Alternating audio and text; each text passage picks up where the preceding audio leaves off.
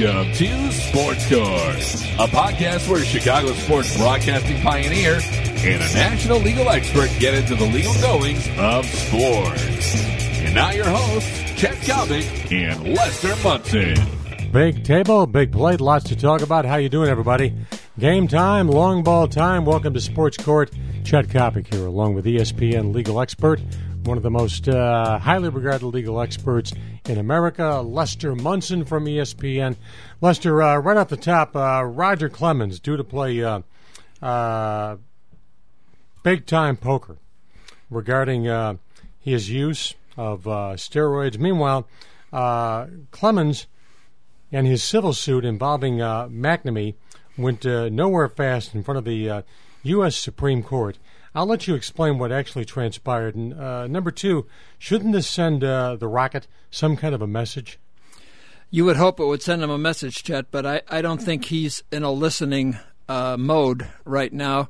What he did was he filed a defamation case against Brian McNamee, claiming that McNamee was lying about him and thereby damaging Clemens' reputation. The first judge who took a look at it realized that there was absolutely no merit in the case. Mm-hmm. He dismissed it. Clemens then appealed it to the Fifth Circuit Court of Appeals, which is in New Orleans. They looked it over very carefully. They said the guy was right when he dismissed it. And now, a couple days ago, the United States Supreme Court has said we're not interested in Roger Clemens and his defamation case against Brian McNamee. So the civil case is over. And as the criminal trial, the charge of obstruction of Congress, is about to begin in a few days, you think Clemens might have learned a lesson and would now try to negotiate his way out from under serious charges in Washington, D.C. But instead of doing that, all the indications I have are that he's getting ready for trial.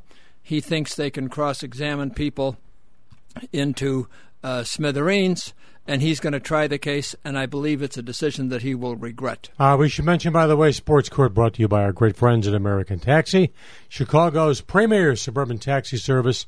Lester, for want of a better word, is Roger Clemens, in your opinion, delusional?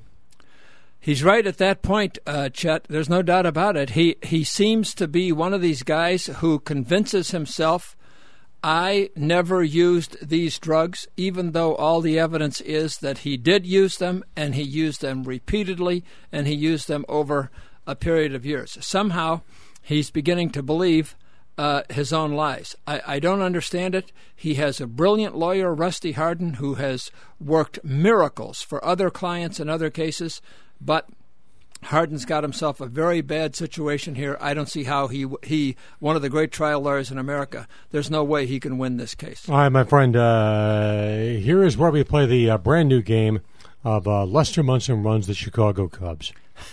Second prize is you run Cook County Jail. Obviously, you've got to find a scapegoat. This year is a mess. The season is halfway complete. The ball club has yet to put together so much as a three-game winning streak. You need a scapegoat at the end of the year. Here are the options. Mike Quade, Jim Hendry, Crane Kenny. Which one, or is there more than one, in your opinion, who should be booted out the door? Those are all very interesting questions, and I think if I were Tom Ricketts and I were running the Cubs, having shown how patient, how open-minded, how reasonable, how gracious I am all during this season, I would then clean house on all three of them. I would start with Kenny, the CEO of the team. I would get rid of Hendry. I would get rid of Quade. But, before I started on that, I would try to have somebody waiting in the wings whom I trusted to take over. But there's not a single one of them is really distinguishing themselves. Hendry and Quade are the nicest guys. It's always interesting to talk to them, but that doesn't mean you keep them. It may be you don't need a nice guy. You want somebody who's a little tougher, who will try to put together a roster that can win. Do the Cubs expect us to take them seriously when one of their employees says, we may be buyers at the trade deadline? Buyers of what? I read that. The XFL? I cannot even begin to understand what Gary Hughes was talking about when he said that. I don't want the Cubs to give away Ryan Dempster or Carlos Zambrano just because they think they can get a prospect for him. I think you have a couple of pitchers that good, you want to keep them. But otherwise, they have plenty of people who are expendable. Kosuke Fukudome, Carlos Pena. I think Giovanni Soto is probably expendable.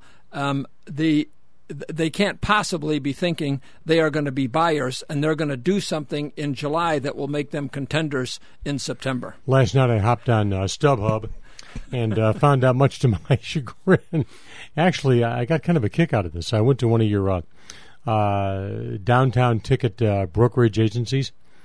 Lester, there were seats right behind the Cubs dugout last night that were available for $15 a copy. Those are $100 seats. Right. And so that's a discount of approximately 85%. What does that tell you about the season and the attitude? That sounds like Goldblatt's in the final days. Boy, a triple discount for tickets there. Those used to be prized. Those were totally valuable. You would do anything to get them. And now a disappointing season, a crushing season, and here we are, $15, $30 for a pair of tickets in the fourth row. Unbelievable. All right, where is Major League Baseball going with the Dodgers and with the battling McCourts? What is going to be the end result of this? The end result is Frank McCourt is going to lose his ownership interest in the Dodgers. Bud Selig has all the power that he needs to drive McCourt out of baseball. When McCourt, just like any owner of a Major League Baseball team, all 30 of them have signed exactly the same document, and they give Selig powers. It's called the Constitution of Major League Baseball. He can do what he thinks is in the best interest of baseball. If McCourt does something like give away the TV rights for about half of their value, Selig has the power not only to veto that decision, but then to impose his own person on the team, which he has now done. And once McCourt files for bankruptcy, he is then on the disqualified list for ownership. There's no doubt that he will be driven out of baseball, just like the owner of the Phoenix Coyotes was driven out of the National Hockey League when he filed for bankruptcy in a very similar maneuver.